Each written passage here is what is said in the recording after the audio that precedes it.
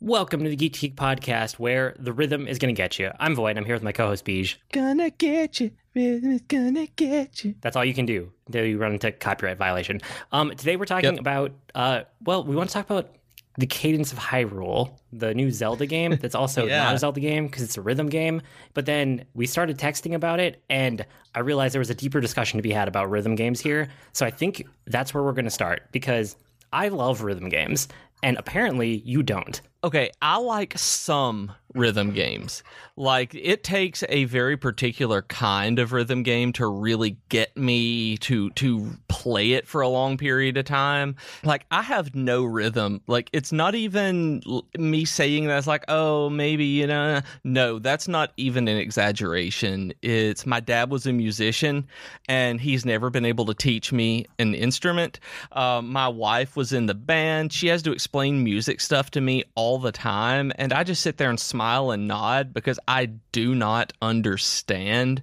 And it's just trying to stay on beat and within any kind of rhythm is just so hard for me. It's just so foreign to me that most rhythm games they're kind of those games that you play at a party and you're like, oh, I'm going to be terrible at this, and then you're terrible at that, but you're having fun with your friends. But when you're alone, it's like, there's no way I'm going to play that because it just makes me frustrated and stressed out.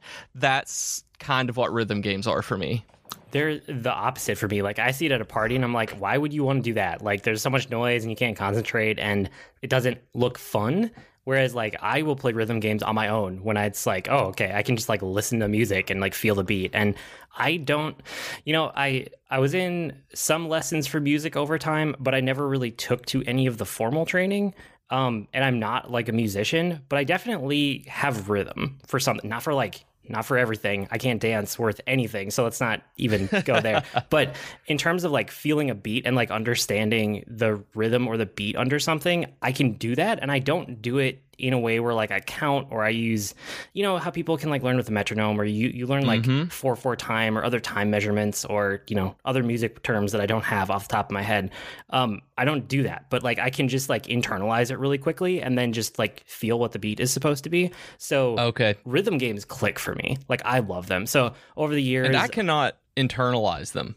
That kind of internalizing the beat and feeling it, I can usually get for maybe 3 or 4 beats, and then I'm off.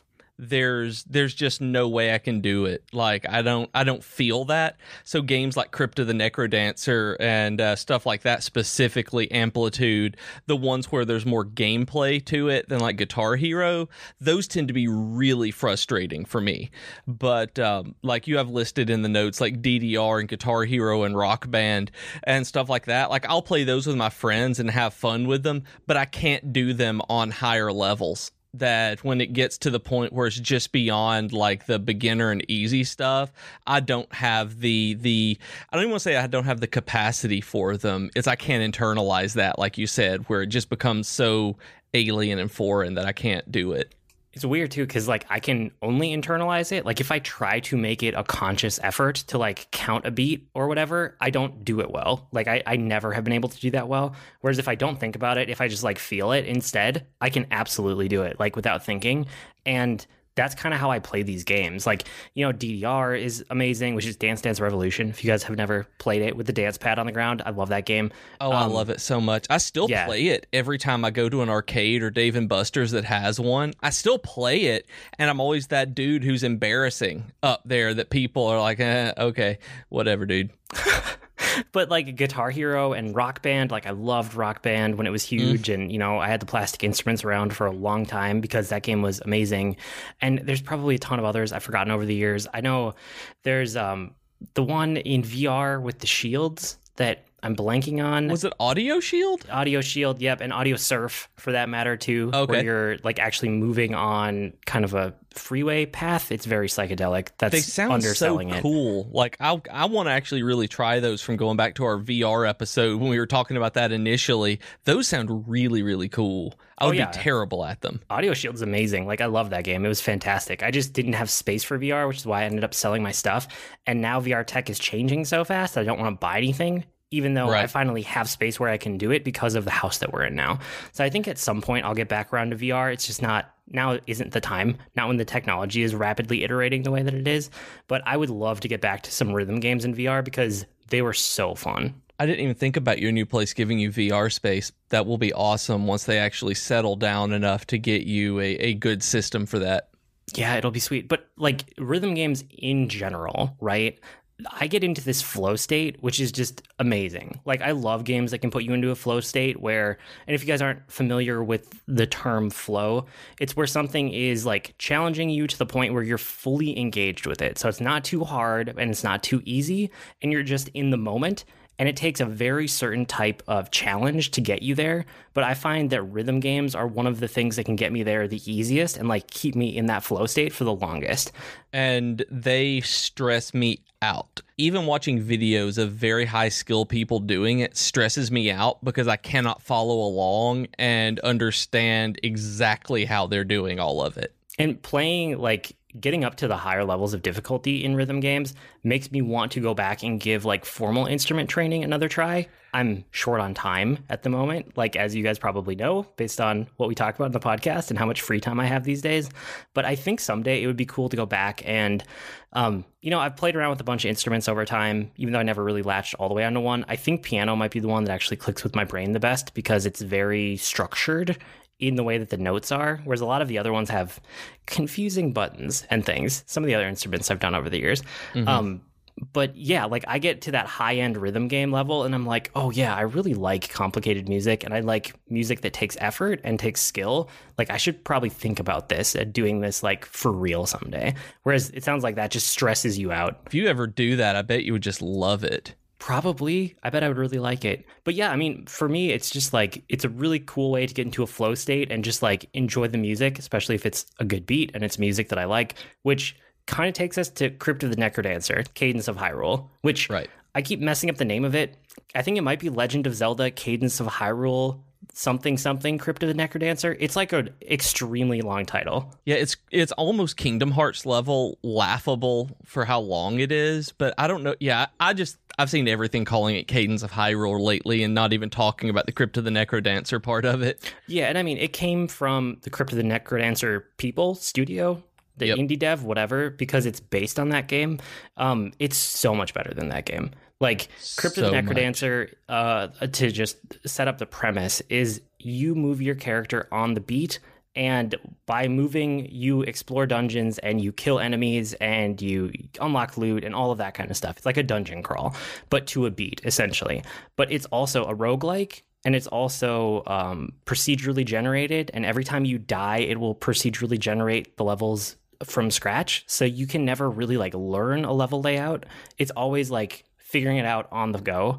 And that was kind of what put me off of that game eventually. Like, it was too roguelike, it was too punishing when you died, and I could never really learn enough about it to feel like I was making good progress. And for me, part of it, in addition, like, I bounced off of that one very quickly, obviously. But the reason was because of how frenetic it ended up being. The enemies moved along with the beat at the same time you did. And so when you did that, it was forcing you to move every beat. There was no time to think about anything. And that's part of it being a roguelike, I understand. But for someone who really can't feel the beat or keep up continually with a beat, I would just get destroyed. That it was stressful, and it was doing things that I was in no way capable of keeping up with. So Necrodancer was a hard pass for me. I think I maybe put in 20 minutes into it and realized that there was no way I could ever play it. So I thought I was going to 100% avoid Cadence of Hyrule, that I did not expect to buy this game and much less like it. And then I noticed, because I saw it somewhere, that this game has a mode where you don't have to stay to the beat. And I sent that to you, and then you were interested. Yes, because at that point, it turns it essentially into a strategy game. Right. That everybody still moves at the same time. That when you take an action, take a move, everything on screen still moves at the exact same time, but you can stand there and see what they're doing and then adjust to it. So it's almost like a Zelda turn-based strategy game as opposed to a Zelda make BJ want to bash his head into the wall game. And that's the game that I want. I want that one because that's what I played. Like, I didn't do the strategy level where you can stop and take your time. I truly just, it got me to that flow state where I wasn't thinking about what I was doing. I was just reacting and feeling the beat, and the beat became completely second nature after probably like an hour. And, you know, between my kids and I think we spent 8 hours in our first run through, and I'm really tempted to go back and do another whole playthrough of the game again. And they have a custom mode where you basically get to choose what kinds of things happen. Like you can set different kinds of options so that when you go in, the different, you can not have a store after you die, so that you don't get bonuses based on the currency to make it harder on yourself, that kind of thing. And so you can do a little bit more with that, almost like either a hard mode or a new game plus sometimes. Yeah, and I mean, I guess a couple of the basic things about the game, you can play as Link or Zelda, which is really cool. So I picked Really Zelda cool. right away, like, obviously. And it's 2-player also. You can play the whole game as co-op, which was really fun. So my kids and I did a bunch of that. And it's a lot better at mixing intense sections with non-intense sections compared to the, like, Crypt of the Necrodancer alone. Because you can beat a screen of enemies, like a Zelda screen of enemies, you know, if you're thinking about, like A Link to the Past or even like old school, like original Zelda games, that kind of screen where you clear it of enemies, and then you don't have to move to the beat anymore. You can move however you want and take your time exploring, and you still get the music, but it's kind of like no pressure. So it's really cool to like do well and beat a screen and then just like take a breather for a minute. Like, you don't have to always keep going nonstop if you don't want to. And once you finish those screens, that's when you get to explore and do the treasury puzzle type stuff, because there will be cliffs that have rocks that need to be moved, and you've got to move everything around on the screen to be able to basically climb these different cliffs to be able to get to the treasure. And you can't do that really when enemies are everywhere, but you can once the rhythm gets off and you can just explore a little bit. Well, and that's funny because like that's how I started too. But once the beat got to the part where it was like second nature and it was just ingrained in me, I would just not even bother with the enemies sometimes. I would just do like the puzzles and like do my exploration and my puzzle solving and stuff to the beat because I could do it without even really thinking about it. And that was super fun too. Because you're like, a robot. You get to do like Zelda music and Zelda areas, and it's more of a Zelda game than it is the Crypt of the Necrodancer game, you know, or like more Zelda than it is rhythm in a lot of ways, especially because you can turn off the rhythm, like you said. But this is probably one of my favorite Zelda games of all time, just Zelda games as a whole. It's not going to be number one. Like, I still think Breath of the Wild is right up there with number one. And there's probably, you know, a couple of the classic Zeldas, or the ones that I like the best, would probably be like 2 or 3. But this might compete for spot number 3 or spot number 4. Like, it's a fantastic Zelda game. Yeah, when you texted me that you had finished it, and you actually messaged me and said that this might be your second favorite Zelda of all time. It might be. I have to really think about it. The problem is I'm too fresh on it, so I like it too much right now. I have to give it time to mellow, and then we'll see. Oh, and I completely understand that. That's why I ended up buying it, though, because as much as you like the series, and then you've done the run through of all the games over the last year or so, maybe it was last year when you did that, where when that happened and you said that, I was like, oh, maybe I should look into this if I can turn off the rhythm and play it like a Zelda game, because I was so interested in it when they first showed the trailer for it. I got so excited, and then they showed that it was a Crypt of the Necrodancer game, and my hopes were dashed. You restored my hope in Hyrule Manity. I'm so sorry. I'm sorry, dude. That was bad. I'm gonna leave that in the podcast though. But it's Zelda, and it's Zelda music, and it's Zelda exploration, and Zelda puzzles, and Zelda areas. You know, like the overworld map. It just it screams Zelda in all the best ways, and it's so good. And there are some procedurally generated elements, but it's only when you go into the dungeons and you have to just like beat a floor or two of a dungeon at a time. That pulls from Crypt of the Necrodancer, and you do a couple like procedurally generated things where you can't memorize. The rest of it is when you start a new save file, it will randomize the whole map one time, but then it locks it in. Yeah, it locks it in for your entire save file. So if you go start another save file, you'll get another world, but you can also learn that world over time. So it's not like... I didn't know that. I thought the overworld was fixed and it was only the dungeons and caves that you go into. So the entire overworld gets seeded, and once you, in a new game rather, you get a seeded new overworld. So all of the areas might be, instead of the southwest, it would be in the northeast. Yeah, so I've read impressions from other people, and you can tell that people get different layouts and have very different experiences because of it. And that's one of the reasons that I'm thinking about going back and playing it again from scratch, because I want to see what other kind of maps get generated and like how my gameplay goes the next time, basically. Yeah, and that's something that I think this game is going to be short. Like you said, you did it in 8 hours going through that, and I've just been playing around. I've gotten, in the time since I've had it, I've beaten the first boss and gotten a little bit further than that. Or at least beat the first boss that looked like a boss, I guess, that it was treated like a Zelda boss, and had a boss key. And I love it, and I want to go back afterward, once I beat it, and see what other kinds of worlds there are now. And, like, I don't think it will take most people 8 hours. It was that because I was playing with my kids, and we were all playing on the same save file, so they played a bunch without me. Oh, okay. I think that if I had just played through, it'd probably be, like, 6-ish hours, and I bet if you do a replay and you know what you're doing and you don't try to like 100% it or anything, you could probably hit the 4 to 6 hour range fairly consistently every time you play through. That's really cool. Like that is almost that is almost the perfect Zelda game, because well, yeah, and it generates, like, it'll give you a different experience every time, and we've never had a Zelda game like that, and that's one of the reasons that I was so impressed by this game. I was like, oh, there's a ton of replayability here in a way that I've never seen in a Zelda game before. And that's something that we've needed, because that's why we go to Zelda clones, because we love the type of gameplay, but you don't have you have a limited number of them. That's why I'm excited for Link's Awakening on the Switch, because they have that dungeon building aspect of it where you collect the rooms and chambers and be able to put them together, that it gives different kinds of dungeon crawling and Zelda playing. And that's why Breath of the Wild was so awesome, because it was just so big, you could do whatever you wanted to with Zelda. So with this one being kind of random, and especially if you turn the rhythm off of it, it really does play almost like a typical Zelda game. There's just enough different, but off of it, like it is, you're playing a slightly modified Zelda where you move one tile at a time.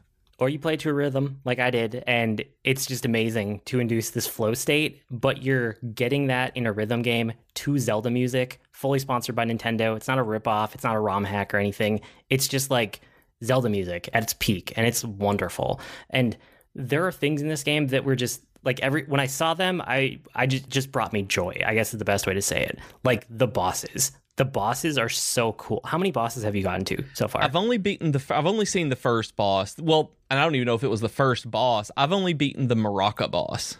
Okay. Yeah, so bosses are a mashup of classic Zelda bosses that you like you'll recognize them, and that melded with some kind of instrument is every boss in this game. So you beat the Maraca ones, but it's based on, I'm going to forget his name, the guy with the giant eye that's in a ton of different Zelda games, right? All I can think of is Goron, and I know it's not it. It starts with an A, but I'm blanking on what it is exactly. So yeah, there's that boss, and I'm not going to spoil the other ones for you because you haven't gotten to them, but all of them follow that pattern where it's a Zelda boss that you will know and recognize in some form, but it's mashed up with an instrument, and then because of that, they do things to the beat that they normally wouldn't. And I don't know, I just had so much fun with this game. And just the encounter was really cool for the boss. Like, I really like the dungeons because you have the randomly generated like enemy and boss rooms in there, like mini boss rooms, where there are slight things different every time you go and you get locked in and have to beat everybody in there with these randomized enemies. And then the boss itself had a very unique encounter mechanic. Just the way that it was, this larger chamber being able to do this with the boss was just fantastic. That I'm I can't wait for when we finish recording this. I'm gonna eat dinner and then go play more Cadence of Hyrule to see where I see what I can find and explore. Yeah, and it's like all of the core Zelda things are intact in this game. You know, you go through, you defeat a handful of dungeons. I'm not going to tell you exactly how many because I don't want to do spoilers for a game that's new. But you beat a handful of dungeons, and each one gets you new abilities or new powers or new items. And then you equip those, and you can do more things that help you explore more. Like the core Zelda loop that compels people to play those games is fully represented here. And the other thing that I wanted to mention before we wrap up the topic is, I feel like most of the time when you see a procedurally generated game, it goes all the way procedural and the whole game is made up from whatever that algorithm is. Yeah. And this is probably the best use of procedural generation that I've ever seen because it's not fully procedural. Like entire screens on the overworld map, each one is completely handcrafted, and you can tell that it is, but they're using their procedural generation to like generate you the whole overworld map and hook all of those screens together, which is just interesting and it's cool. And then the same thing in the dungeons, like you were mentioning, like there are sections in the dungeons that there's a whole floor that'll be procedural, but then you'll get back to like the main level of the dungeon and it's like a puzzle room in a way that is, you know, fully handcrafted and it's just set up. And then when you do get to the final boss, past the boss key door, you'll get into another thing that's handcrafted, right? So it's this back and forth between both, but they've struck almost like the perfect balance there. And everything about this game just feels like they loved it. Yes. That the people who made this loved getting to do it. Like those indie games that you'll see occasionally that you know are labors of love, that they may not be, you know, they might not be the Call of Duty kind of perfect AAA game graphics and stuff like that. But when you play one like this, you know that the people who put the time into developing it, had a good time, loved it, and basically had the job of their dreams for a little while. That's what this game feels like when you're playing it. And it really feels like the way that Nintendo did. Well, it really feels like the Zeldas when Nintendo got Capcom to develop Oracle of Seasons and Oracle of Ages. Oh, yeah. Those are two of the best Zelda games, and they're not Nintendo made. That they're absolutely fantastic, but they were done by an external studio, and that's the way that this is as well. And Nintendo has been opening up for that over the last couple of years, like licensing out their IP very selectively, and like with Mario versus Rabbids and all of that, and Mario plus Rabbids, I guess. And now we're getting stuff like this that we would not have been able to get otherwise. So I'm really excited to see what happens because of them expanding the way that they're using their IPs. And also, so like one of my favorite things in Zelda has always been the chickens. Like you're wandering around, you see these chickens, and you just start beating it with your sword. And if you guys out there have never done this, what happens after you hit a chicken so long, its friends come in and start like flying around the screen and doing damage to you because you beat up their buddy, and they will randomly put chickens in different screens of this game for if you're moving too far and not paying attention, you're going to hit this chicken, which can then make them start flying from all the other sides of the screen as an obstacle for you. And then there is a black chicken that is in there as well sometimes, and that one just takes one hit to have the chickens come in and attack you. And I had no idea what was going on the first time I saw it. I didn't even know that I had hit this black chicken, and I actually got killed because there were so many chickens flying around and so many enemies on screen that even with me not being on the beat, I couldn't avoid all of them. It was so funny to me because I'm like, wow, they booby trapped me with chickens.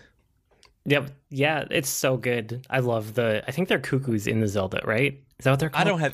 I can't remember. Like you say that, and I'm like, that sounds right. I had totally forgotten that. But yeah, like there's so many little touches that let you know that the people who made this game really love Zelda. Like it is a Zelda game. Like there's no doubt in my mind, you know. It doesn't feel like a spin-off. It feels like a Zelda game. And that's probably the best praise that I can give it. So whether or not you have rhythm, you have options, as both of us will attest to. But you should probably give this game a really long, hard look if you've ever liked a Zelda game before. Yeah, this one is so much better than I ever anticipated it being that I can't recommend it enough. And right now, if you're listening to this when it goes live, the Cadence of Hyrule is $24.99 on Switch, but there is a sale going on for Crypt of the Necrodancer, the first one that inspired this one, where it is $3.99. So if you have any interest in this but don't want to make a huge investment on it, then check out Crypt of the Necrodancer, and you can see if you like this kind of game. And even if you remotely like it, there is a character in Crypt of the Necrodancer called the Bard that you can do where you don't have to follow the beat either. So that one might be for you, and it might be enough for me to go back and try now that I've done this. So, but it's like $4 right now. So like I said, if you're listening to it as we publish this, you might be able to get a good deal. Yeah, let us know if you check it out, and if you have any other rhythm game recommendations. Like, I will always take those, even if you won't. Okay, with that said, let's do our not exactly geeky offer of the week, but geeky support platform of the week. Yeah, so I've run across this new platform called Glow, and at the very top of the show notes, you're going to see a link to glow.fm. So if you click that, that will take you to an immediate support this podcast page that we're going to use from this point on, just as a way for you to support us. You can enter any amount that you want, and it lets you pay through Apple Pay or anything like that directly on your phone. It is, I think, 3 clicks to show your support, and it will just be directly within your podcast app. So if you don't want to have to go sign up for a Patreon account and deal with all of that, you can get the same stuff from us on glow.fm/geek2geekcast, but that is too much to remember, so look at the notes in your hand right now, click the link, and see for yourself how easy it is. I really like this so far, so yeah, it's cool. Yeah, flip over to the show notes and check it out. You can click through without, it's not going to immediately buy anything, I promise. But yeah, no, take a look I promise at it will not. It's cool. It's just, you showed this to me, and it's like, if people think that there's too much friction to doing Patreon, this is like 1 or 2 steps less friction, so it's easier. So just another way you guys can support the podcast and encourage us to make more over time, basically. Okay, with that being said, let's get on to our weekly geekery, where we share what we've been geeking out about this week. I feel like we both have a lot, but let's start with you, like we usually do. Okay, so the first thing that I want to talk about is actually the last thing on my list because I'm super excited about it. I woke up this morning to an email from Podcast Movement, which is like the biggest podcast conference in the world, and I had thrown an application at their scholarship program where it's covering the registration fee for a person at least, a few more, but they're like $500 to $700 in registration. So I talked to my work about this as part of my growth plan, since I do live streaming and we're doing a lot more with podcasting, and we just couldn't justify that cost on top of travel and everything, especially with that kind of thing generally being a team thing. And I was like, if I can get this, that would cut the cost for me down by like 40 to 50%. And I woke up this morning and got it. So I'm absolutely stoked for this to be able to go to Podcast Movement. I've been looking for this for like 3 years since we started podcasting, over 3 years now, and have just never been able to spend the money to do it. And I am crazy excited to go there, learn so much, make connections, and really help grow the community here. Try to bring in more people to talk to and get on Slack and Discord and that kind of thing, and enhance work too, like learn how to do better live streaming, on how to actually interact with the audience there more. Like I am just crazy excited for getting more best practices that we can incorporate that we may not even know about yet. So it's so cool to wake up and realize that when I put the emphasis on you guys, I was talking about building the community around all of y'all, and just how many friends that I've made and just that kind of thing where we want it to be this friendly, nice space. That's what I'd center my application on, and it worked. And so I'm very, very excited. So I can't wait to it's in August. I can't wait to come back and talk to you guys about all the stuff that was going on.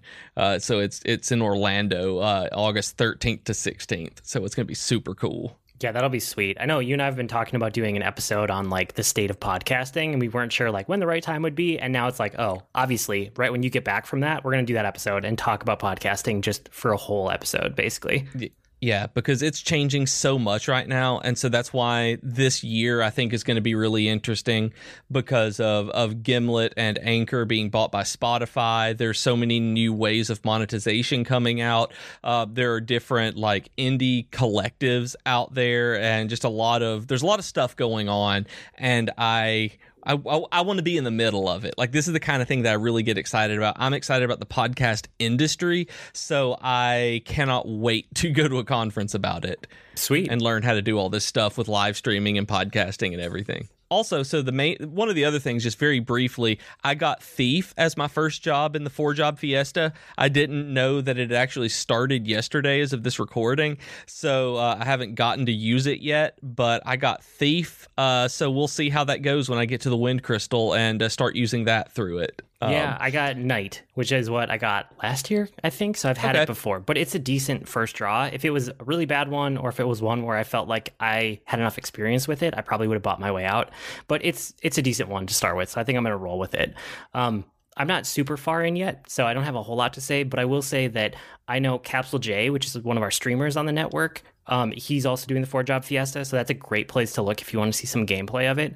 And I mean, speaking of that, like the rest of the network this week, Capsule J, he's streaming Tuesdays from 8 to 11 p.m. Eastern and sometimes Thursdays and weekends, but he'll definitely have stuff around the 4-job fiesta. Troidal, he's streaming on Thursdays and then sometimes randomly after dinner. And I know Geekitude this week, I don't think they had a show, they had a hiatus week, but then Tea Time with Katie and Chelsea, they did a whole show on Always Be My Maybe, which I know you talked about a week or two ago. Yeah. Oh man, it's so good. Yeah. And then the Geekery this week, what were people writing about this week? Austin's Dragon Quest was about the new Dragon Quest Monsters Plus manga and how much he loved it. And then the 13th story was about why we put so much time into RPG grinds, because he put his time in and was so excited to get a shiny Rayquaza in Pokemon. So it's just that kind of stuff for us. Yeah, and you guys can subscribe and kind of get that digest if you go to geek2geekmedia.com/subscribe. Sorry, just that's a good point too. Everyone else on the network is doing stuff, but also related to the 4-job fiesta. So I think in another week or two, you or I will probably have some updates on like our actual playthroughs too. Yeah, at that point, because all I've got is the job. You've got the a little bit further, and I actually don't know what Capsule J has for his, but actually I'm going to check out some of his streams, and he has, I think it ends tonight or tomorrow, I don't remember, so it may not matter, the Name His Butts character, Name His Butts charity auction, where someone gets to name his character better than Square Enix did. So, but also I've been playing Warriors of Waterdeep on my phone, and you said you had too, right? I have, yeah. I went through, I know I've talked about this before, but I go through periods of like, I'll download a ton of mobile games and then I'll rapid fire try a lot of them and see if any of them stick. So I did that about a week ago and I deleted, like 90-95% of them like I normally did. But one of the two that stayed on my phone was this one. And I'm not sold on it as like a long-term game that I want to get invested in, but I'm picking away at it every couple days. It's kind of interesting. Yeah, it's a Dungeons and Dragons based, turn-based RPG where you're going through the maps. You have different character classes that you can unlock. You get to choose which one you want at certain milestones, so everybody's party is going to be a little different. And wizards, fighters, bards, barbarians, all of this, and they it's just going through on a grid, kind of turn-based strategy stuff, but it's fun. It's really slick looking. The voices are neat. The graphics are entertaining, I guess, and so I've just really enjoyed it. I haven't logged in every day and I haven't felt the need to, but I've had fun every time I have. Yeah, so that's kind of how I feel too. It's a good like turn-based strategy, but also you can tell the gacha mechanics are in there, so I don't know if it's going to turn into a grind because I haven't played long enough yet. But like there's enough there for a couple days of fun, and we'll see if like I stick with it long term or if you do either. Yeah, I think there's definitely the gacha mechanic where you upgrade your armor and level up the characters, and I can see it where I'm at right now, getting to the point where I want to say I'm on the 4th dungeon or something. I'm maybe level 6-ish right now, and on most of my characters, and I'm getting to the point where I'm fighting level 9 and 10 enemies and just getting owned, and so it's just a bunch of grinding or gacha, and that's why I actually haven't logged in the last couple of days. But when I do, I'm still having fun, so I haven't hit that point where I'm just frustrated yet. I also started actually playing Dungeons and Dragons last week. I'm not sure if I mentioned that on the podcast or not. You did whenever not. we were. This was one that surprised me, but once you said it, I was like, oh yeah, that makes sense. Yeah, and so I actually did, because we were 13th Story is a real life friend of mine actually, named Bobby, and he runs a group. He is actually DMing this very second while we're recording, which is why I couldn't make his games at a local game shop. But we actually have a very big Dungeons and Dragons community in my area that I didn't know about, where there are games going on maybe 4 or 5 nights a week with different people at different places, and they're all connected through a Shoals area Discord for Dungeons and Dragons, with channels for all the different game shops and all of this. So I met some people doing that. I signed up for a game and ordered the Player's Handbook for 5th edition, and went in last Thursday night and played my first Adventurers League game, which is the official Wizards of the Coast sanctioned Dungeons and Dragons runs that you go through and can play at any card shop or game shop, I guess, that you go into when you like any town that you want to. So you just bring this log sheet and you're using the same character anywhere you go, and it kind of carries along. They have rewards that you get, different things like that, and it's really, really cool. But it's 2 hours. That the session that we were playing was 2 hours, and that's what the game shop was set up for. That's what the Adventurers League was set up for, and it felt very rushed.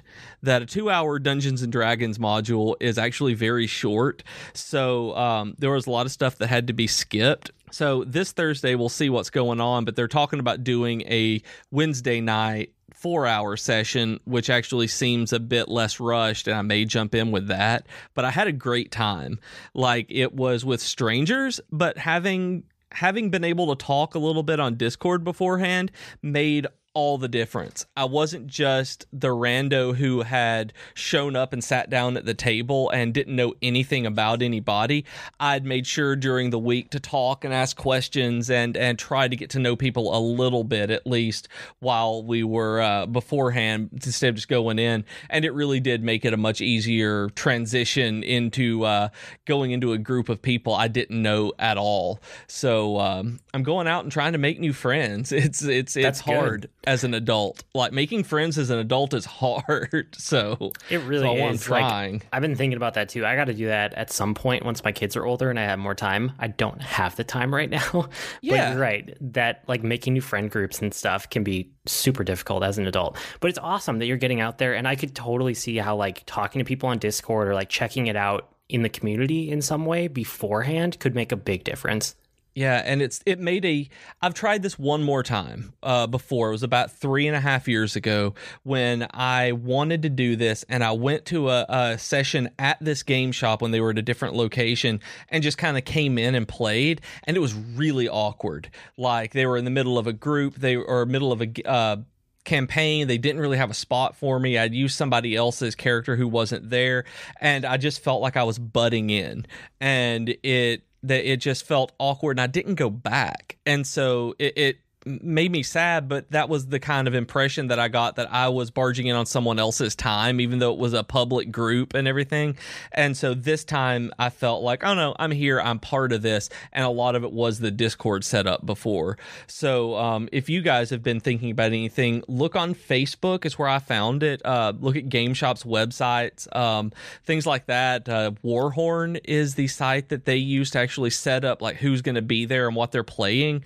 And there's probably a link to a Discord or something in your city, or at least maybe even your area, wherever you are. Like, ours is a 4-town area that's a city where I'm sure there are dozens in the Twin Cities and everything up there, but there's probably some sort of online community where they communicate outside of that to set everything up, and it's probably on Discord at this point, given how prevalent it is. So, dude, that's super cool. If I'd known about it earlier, there's a good chance I would have already been a part of it. But now, knowing that it's there made this transition so much easier than just going and being like, "Hey guys, how you doing? I want to play Dungeons and Dragons." It's much better than that. Okay. I'm like, "Hi guys, I'm BJ. I want to play Dungeons and Dragons." That's your Dungeons and Dragons voice. I love it. I'm really tempted to make that my character voice. No kidding. My bard. I'm really tempted to make him talk like this. Please don't. Well, if you do, just don't do it on mic. That's all. That's all I ask. This week, I did a bunch of stuff, so I don't know if I'm going to get through all of this, but some of it was, we'll start with some quick stuff. So my wife and I watched through the Chernobyl miniseries on HBO. It was really, really good, but it was also really, really intense. And we kept watching it as like the last thing at night before bed. And that was like the worst idea. I don't know. We just had bad timing on that. But it's such a good series. So if you have any interest based on any of the previews, or if you just want to know more about like nuclear disasters, like it was really good. Okay, so I have a question about this. Two questions actually. Is there one on Netflix as well, or is it just on HBO? I don't know about Netflix. It's the HBO is the dramatization one that's really good. And that's what I was going to ask. Is it a dramatization of it, or is it a documentary? No, it's a dramatization. And it's definitely, it's not 100% accurate, but it's like they take things like there's a whole group of scientists supporting this one kind of like main scientist guy. And all of those people, it's like 30 or 40 or however many different scientists were helping figure out the problems. Those are all represented by one person, like one character that they created. So they take liberties like that, but all of the main points are there, and it makes for a really compelling story. Okay, cool. That was one thing I've been unclear on, whether it was telling a story or documenting the story. Yeah, it's definitely telling a story, which is why it was so good. So that was one. Another one that should be quick is I watched Bon Appetit, which is like a YouTube channel, but there's a certain subsection of the videos called Gourmet Makes. And normally I don't share like all the YouTube videos that I watch, like when we're talking on here, because it's whatever. People watch YouTube videos all the time. But this is one that I specifically think that you would like, so I wanted to bring it up and tell you about it on air. It is one where, you know, America's Test Kitchen, right? Yes, okay, I love it.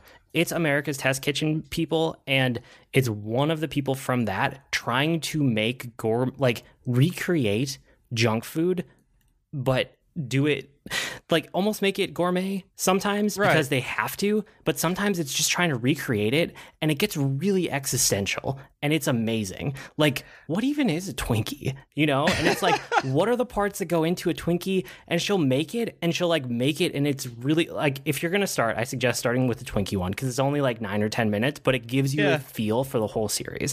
And it's like, well, this is really good, and I love this, but it's not close enough to a Twinkie. And so they're like sitting there, and it's all of these like professional bakers, you know, and chefs in America's Test Kitchen. And they're like standing there, like eating these ones that she made because she's trying to recreate a Twinkie.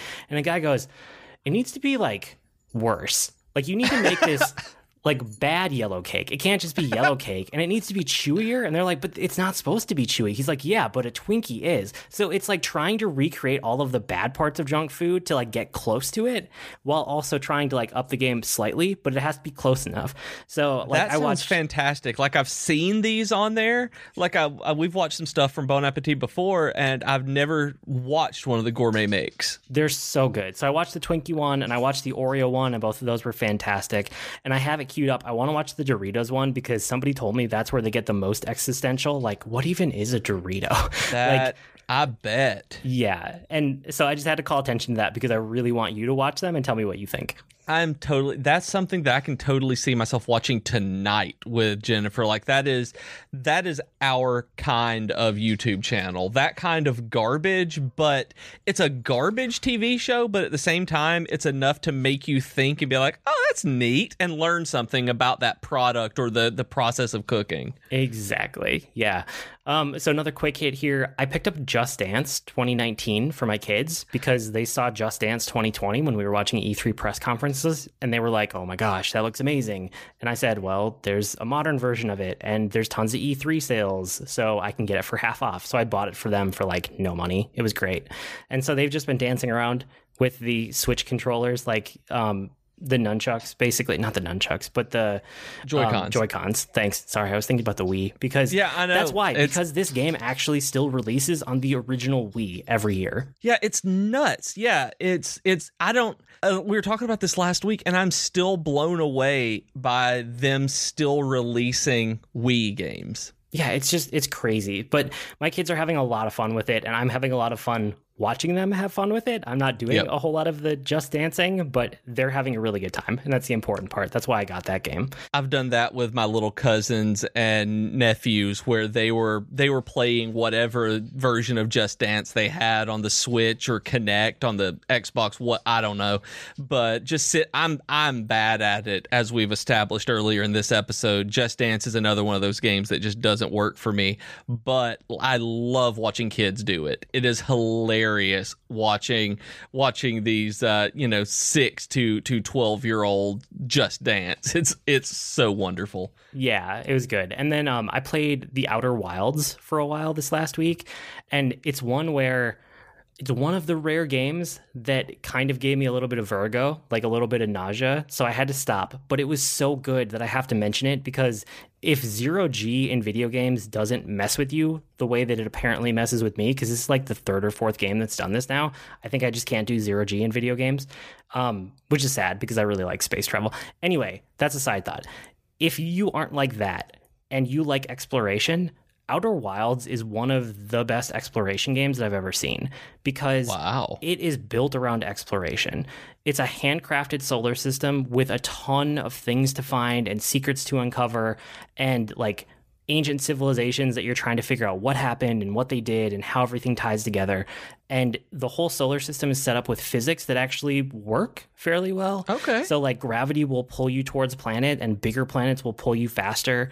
And you actually have to control your vehicle like a rocket, like the way that thrusters and retro thrusters and, positioning and like tilt and yaw and all of that. And it's not overwhelming. Like, it's very approachable.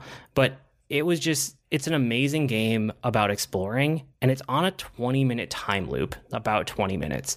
So there's something, because of that, there's something happening over time in like everywhere that you look. So if you get to a certain planet or a certain place in the solar system at a certain time, there's like a scripted event happening, but because they've limited it to this like 21-minute time loop, they can do lots of cool events all over the solar system, and they know that you'll get around to it eventually. You don't have to make it like infinite length. They just had to make a really cool 20 minutes everywhere in the solar system all simultaneously. So it was a really cool game. How is it on a 20-minute time loop? Like, what? I've seen videos of it, and it reminded me of No Man's Sky, so I kind of just been like, eh.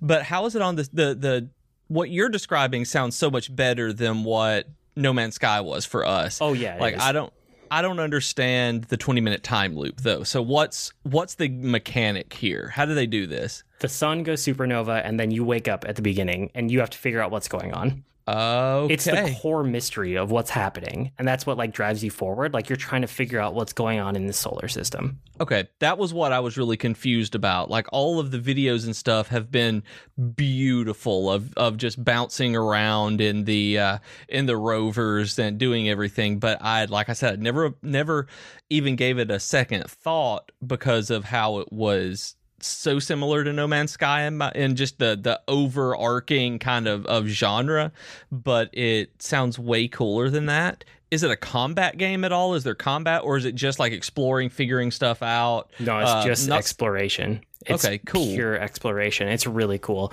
And you can die in all sorts of dumb ways too, which is also fun.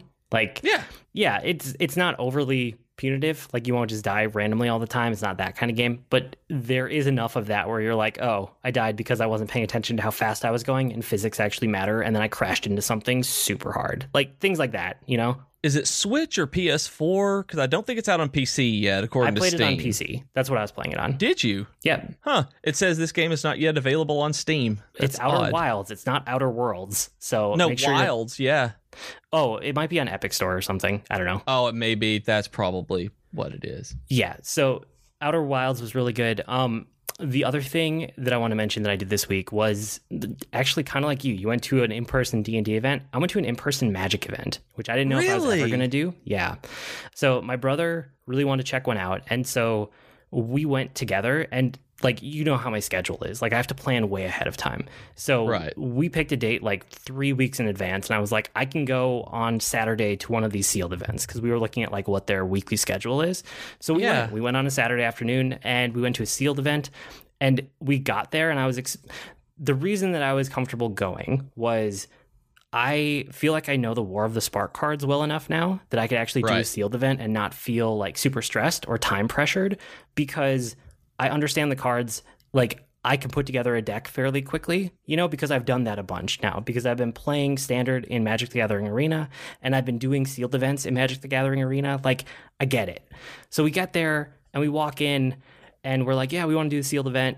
And this is literally my first in-person Magic event ever. And the guy goes, oh yeah, for sure. We're doing Modern Horizons today. Do you still want to do it? And it took like 3 weeks for my brother and I to line up this time on this day, right? So we just look at each other, and I'm like, yeah, I'll do it if you will. And he's like, yeah, sure. So we did a sealed event for Modern Horizons. I had literally never seen any one of these cards before in my life. So it was way more stressful than I thought it was going to be. Right. But it was an interesting experience, because Modern Horizons, do you know what that set is about? No, I don't know that one at all. Okay, so we've talked about how Modern works, right? Like, as a format. I don't know if we have. Okay, so Modern, do you know how it works? Do you know the different classifications? Is Modern Type 2? Because that's all I know. I don't know what Type 1 and Type 2 are. No, I know Standard. Like, Standard is pretty much all. I don't know. Yeah, I don't know Modern. Legacy is back to the beginning of Magic. You can use any card for whatever. Standard is the last 12 to 24 months, depending on like when the cutoff was and what time you're talking about. So right now we're getting close to that 24-month place where we have almost 2 years of cards that have released, like all those sets, right? Modern is everything from Magic the 8th edition onward. So it's like an arbitrary point they picked back in time, and everything beyond that, just because some of the things earlier in Magic's history were so broken, or the cards are so hard to find and they're so rare now because they printed so many fewer. So that's what Modern is, right? I think I stopped playing at 7th edition. That's hilarious. I think I have some 8th edition cards, but yeah, that's right. They started doing that right after I got out, so that's why I have no idea about it. So when cards fall out of Standard, when you hit that cutoff point, which we're going to pretty soon, it's going to cut off another year worth of cards. They all go into Modern, right? And this is their specialty product for the year is called Modern Horizons, and they always do a specialty product every year, which I didn't realize, but I looked back and it's like, oh, okay, I see how they have the year structured. And this specialty product this year is Modern Horizons, and it basically skips Standard so that they could do things that would completely break Standard, and they just go straight into Modern. So this doesn't like interact with anything in Standard right now or any of the recent sets, or if for me, the part that matters is any of the keywords or any of the mechanics that I actually understand are not in this set. This goes right back to old mechanics and old like keywords and things that I've literally never seen in my life. So I'm looking through these cards like, what does this do? What is this keyword? Like, what is going on? And I put together a deck and I played, and you know, it was best of 3 matches, and I played against 3 different people, and I won 1 game in each of my matchups. So I felt pretty good about that for having never seen any of the cards before. Yeah, I mean, going in blind on something like that and really learning and probably having to ask them a lot of, okay, what's that do? Is not bad at all. Well, and of course, the first person I get matched up against is the most hardcore Magic guy at the entire event. You know, he has the playmat. He has like literally every token that anyone could possibly need. He has every single land that he plays is like a full like art card land, you know? Yeah. And you can just tell, like, he's like a serious Magic player. And I'm like, this is literally my first event in my first game ever. So even with that, I still had a good time. I think that if I walked in the future and they were drafting something or doing a sealed for something that I didn't know the set, I wouldn't do it. But now I'm kind of eyeing the core 2020 stuff, like, maybe Yeah. I'd want to do that when nobody else knows the cards either. Like that could be a fun thing to try out. Yeah, that really could be. I mean, but also now that you've gotten this out of the way, now that you've done this, it may be easier for you to go in and just know what to expect out of it. Be like, I'm going in specifically to learn this stuff and to have a good time. That get some cards, do this, have a good time, and maybe make some friends. Yeah, I don't know about that last part. Some of the people were okay. We'll see. Yeah, I mean, I'm sure if you went regularly and you met the regulars, it would be totally fine. But this was my first time, so yeah, I'm not sure about that. So I actually agree with you on that. That's always been the hard thing for me, is because when I go to a card shop I don't know, there's kind of I always say card shop because that's what I grew up with. But when I go to a game shop that I don't know, there are always people who look at you like you're an outsider, and that was something for me this week that didn't happen. Like, they were actually very, very, very welcoming, which I thought was fantastic. I even stayed late talking to a couple of people after the store closed in the parking lot, and they were super nice to me all around. Were these people, when you went to a Magic Sealed event as a newbie, were these people nice to you? Yeah, nobody was mean. It was good. It was good overall. You know, I'm glad I went with my brother. I would definitely do that part again. I don't know if I'd go alone.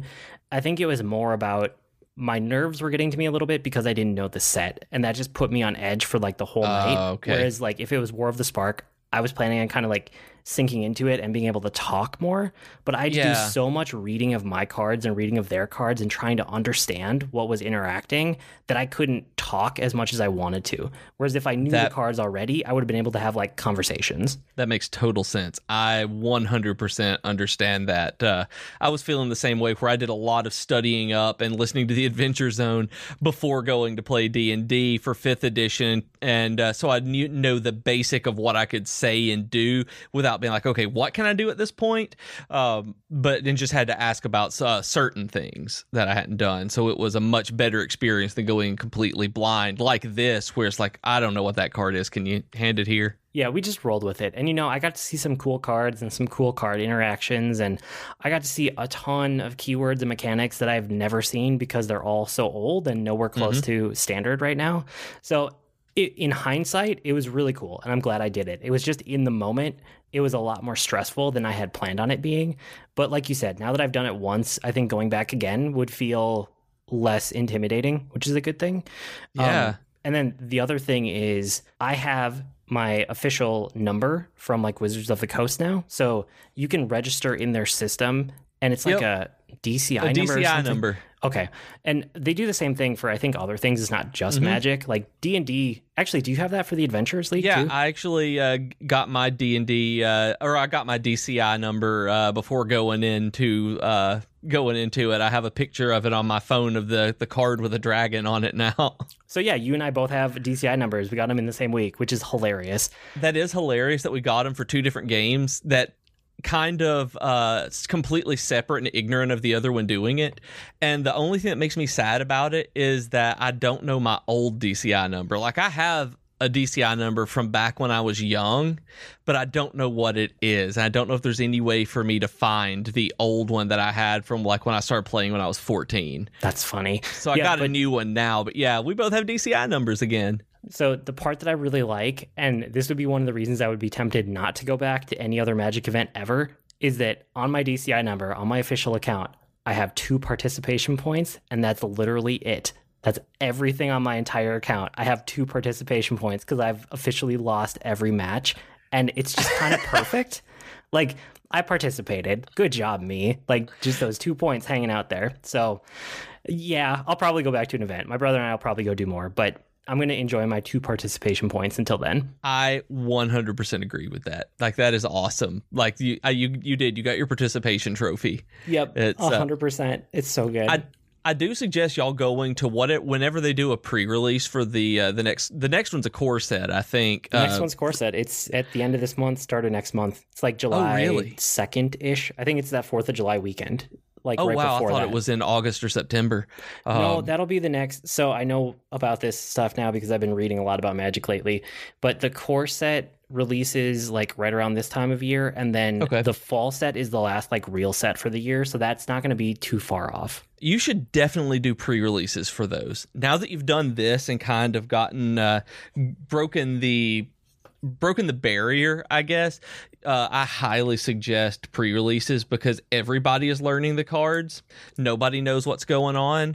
And sometimes they'll know it because, of course, that's like reprinting stuff, but they don't. Not everybody has seen all of these interact like that, where you might have more of a level playing field. Yeah, for sure. I wouldn't do Modern Horizons again, but I could definitely see myself doing something. So we'll see in the future. I'm sure I'll talk about it on here if I do. But that's probably it for this week. You guys can write to us with comments, suggestions, or feedback. Our email address is geek2geekcast@gmail.com, or reach us on Twitter @geek2geekcast. We also have longer discussions on our subreddit at reddit.com/r/geek2geekcast. We also have great discussions on Slack and Discord. You can go to geek2geekmedia.com for invite links, and you can hang out with us and check out all the other content on the network while you're there. I blog at angrymushroom.com, and you can find me at grnmushroom. That's green mushroom without the E's on Twitter. And I'm on Twitter as @Professor Beej. That's Beej with 2 E's, and you can listen to me even more on the Dragon Quest FM podcast. We've been Void and Beej with your Geek to Geek podcast. That'll do it for this week. See you next week, geeks. Bye, geekies!